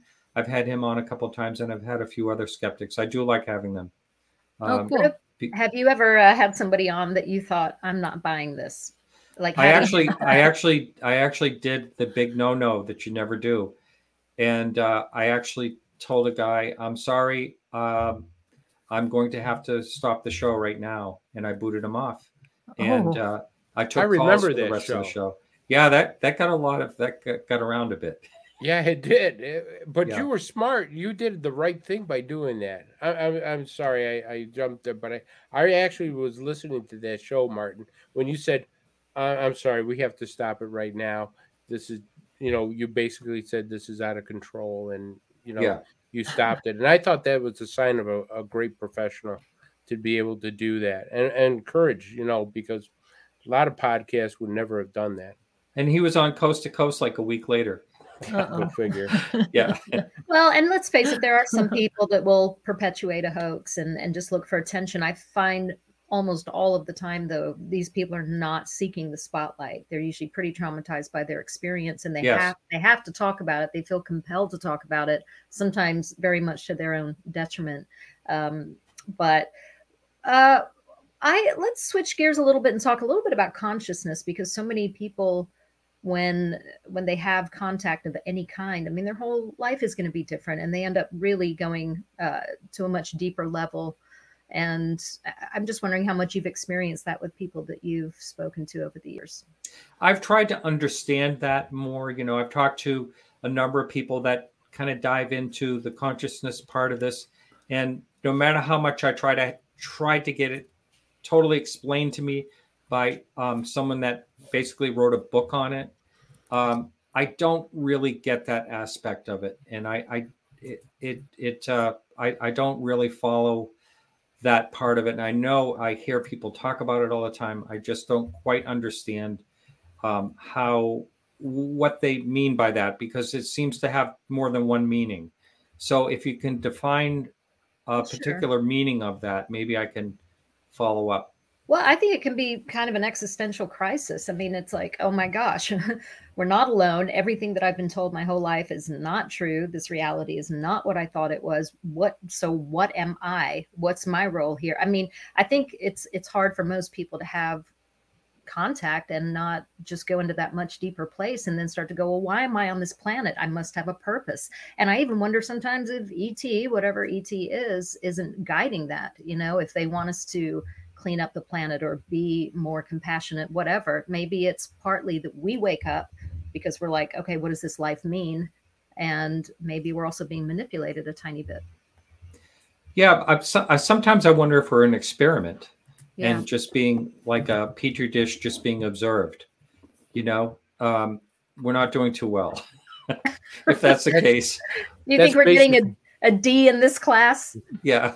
A D minus. A D minus in life. Yeah. But you can understand why somebody would all of a sudden their whole life would change. Just going to work and just doing simple everyday things. It's just not that simple anymore. You're looking at the world with a whole new set of glasses. I've said many times on my show that if I was actually being abducted, like if things were going on with me, what people claim, I could not function in society. I just wouldn't be able to. I would be curled up in bed somewhere and I just wouldn't be able to handle it. So I don't, I give those people kudos if they are actually out there and trying to solve what's going on and can function, because I don't know how anyone can function if that's really what's going on. I'll just say this quickly and then I'll shut up because I know I'm so chatty tonight. I'm probably driving people nuts, but I think it's maybe a little bit like grief. If you think about it ahead of time, like if this happened to me, I would not be able to function. And yet somehow you do get on with it and find a way to just keep existing in your reality. You just have two very different things going on. You have your normal, I have to go clock in at work life. And then you come home and you're like, and I'm an abductee. I mean, your heart's still going to beat. You're still going to breathe. You have to take care of your family. So I think you would get on with it. You'd have to. Yeah. And I'm going to shut up now. Chris. No, obviously people do. Yeah. Yeah. I mean, how do you go about, you have this thing that you keep it. A lot of people keep it secret. There's a lot of abductees who've never told anybody because they go, I can't go to my doctor with this. I can't go to my priest. I can't go to anybody. And, they kind of come out and say, hey, listen, something really strange has happened to me. And, who do I go to talk to about this? And, that's one of the reasons why MUFON has an experienced research team so they can, at least be able to talk to somebody about it. And most of those people in the ERT are abductees. So, I mean, it's sort of like a peer group that they're able to do. Martin, I got a question for you because I don't know a lot about it, but I want to ask you, what do you know about MyLab? That word is starting to pop around a lot. And I'm not a big fan of it, but I don't know much about it. So I'm asking the expert, what do you know about MyLab and the whole MyLab theory? Let me Google that. Okay. How's that for your answer? That's the best answer there is. Well, we did sort of touch on that earlier of just if the government is, involved in creating a lot of this stuff, right? That's true. No, I haven't looked into that at all. I'll be right honest with you. All right, well, let me throw you another one. The Nimitz and the Tic Tac. What do you think of the Nimitz and the Tic Tac? Oh, I think that's one of the most compelling cases. It's got there's so much data involved in that.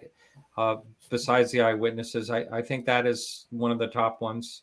I'm really glad that came out. It's such an interesting, thing that happened to them and so bizarre. Kevin Day was on early on this show, and I've had on my show that is, and I've had a number of people that were involved in that. And I think it's really interesting that the data bricks, what they call them, were confiscated. Someone shows up on the Roosevelt. I'm sorry, on the Princeton, and takes the data bricks. Someone in like Air Force uniform. What was that about? So it really makes you wonder what is going on. And how much do the military, how much involvement does the military have in looking into these things? So an Air Force, someone in an Air Force uniform shows up on a Navy vessel and takes the data bricks. That is one of the strangest parts of that, I think. Yep. I think the Air Force has so much to hide, and I think they've been involved, since, the development of the Air Force was right after Roswell, correct? Right after 1947. Yeah. It's called the Army Air Force at first. Army Air Force, yeah. So I think they're deep in it, and I think they are not coming forward because I think they had their hands in some pretty dark projects, and they don't want any liability. That's my personal take on it. So they'd have a lot of explaining to do. They have a lot of explaining to do. You said it perfectly. A lot of explaining. A lot of explaining. Yeah, that's right. So Martin, what do you think of the future of ufology and research in our, the old school ways we used to go about doing things? We have this new generation coming up, and they're out there front and center doing their kind of thing. And I kind of see the younger crowd and the older crowd. I don't really see us working together much. Well, how do you see the future of ufology going? Oh, I see where you're going with that. Well, yeah. I think it's kind of a double-edged sword. The more technology we get, the more technology we get to fool people too. CGI is going to, get more and more convincing as time goes on. If you can hold it on your iPhone, then you have something. And I think, there's an app you can get now. I was told about it where there's someone has this program set up where they have like cameras in different locations, things like that. So I think technology is going to get certain types of technology will get more younger people involved in it. And I think there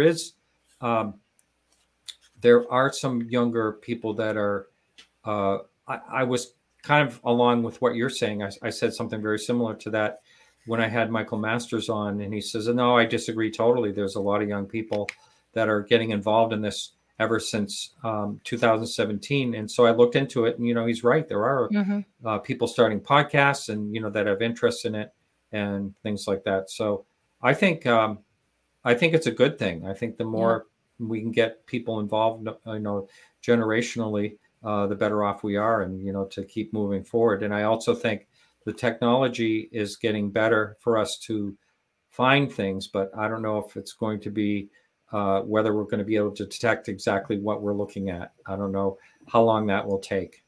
Yeah. Like you said, CGI looks so real, and maybe real footage is going to look fake to us at this point. We've come so far with our technology. Just to make something fake look real.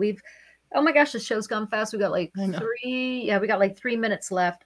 I just want to back up and just give you kudos for saying something earlier, because I say this all the time. If somebody in this field says, here's 100% what is happening, and anybody that tries to tell you different is wrong, run. I don't trust that at all, because this is such a huge phenomena, and there's so many moving pieces. And we come back to this a lot on this show, that human perception is something that you always have to factor in too. And so I just give you a lot of credit. You've been at this a long time. You could easily just sit here and say, here's what's going on here, but you don't. You say, let's keep an open mind.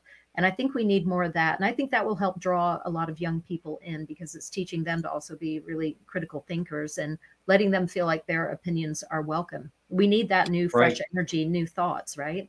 That's right. Thinking outside of the box, someone's new, opinion. Maybe they can give us something that we could not think of. Like, oh yeah, that might be a really good idea. Whatever the thoughts are. Yeah, because our opinions can it's like blinders after a while. You get so stuck on an idea. Yeah. And then you just can't even see a different possibility. And I still think the phenomenon has the right to change. I mean, even if we got all the answers tomorrow, a year from now, it could be like, oh, now we got this thrown in. Yeah. psych. You thought you knew what was going on. So just, I don't know, just keep an open mind, people. And I love that you do that. Yeah. Yeah. Well, thank you. Yeah. I think we know very little about what's actually going on around us. Yeah.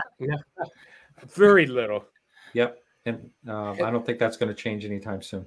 And there's so many offshoots to this, phenomenon that you can go in different directions, from abductions to sightings to all kinds of different theories of what they could be, interdimensional, under the water, into caves. I mean, Yes. we just scratched the surface, Martin. That's right. I believe you're right. Yeah. That's true. So, Martin, what do you have going on? Do you want to talk a little bit about, remind us about your podcast, your YouTube channel? Are you going to be at any events later this summer where anybody can hang out and see you? What do you got going on? Well, yes, I don't have any events. Well, I'm going to be at Pine Bush. That's coming up. Oh, awesome. June 3rd and 4th over at Pine Bush, New York. I'm going to be there, and I'd love to meet with people there. So my show I have coming up next week, Chris Lato. He's a former F-16 pilot. The week after that, I'm going to be at James Fox's home in Vermont. I'm going to be filming my show live there. And so I have a lot of really great guests booked. I'm all booked right into late June at this point. Some really interesting guests. And anyway, it's a lot of fun. I love the mystery of this. This is what keeps me going. Yeah. And sure, I want it to be solved, but I come back to it every week just because it's such a mystery, and it's exciting, and it makes life more full than it was before I looked into this topic. Yeah, I think we can all agree with that. I want to thank you so much, Martin, for being our guest tonight on the show. Very welcome. Thank you, Katie Cook. Thank you, Chris DePerno and Jerry and Thank Jenna. you, Martin. And remember to check out MUFON. If you see anything, please report it. Keep looking up.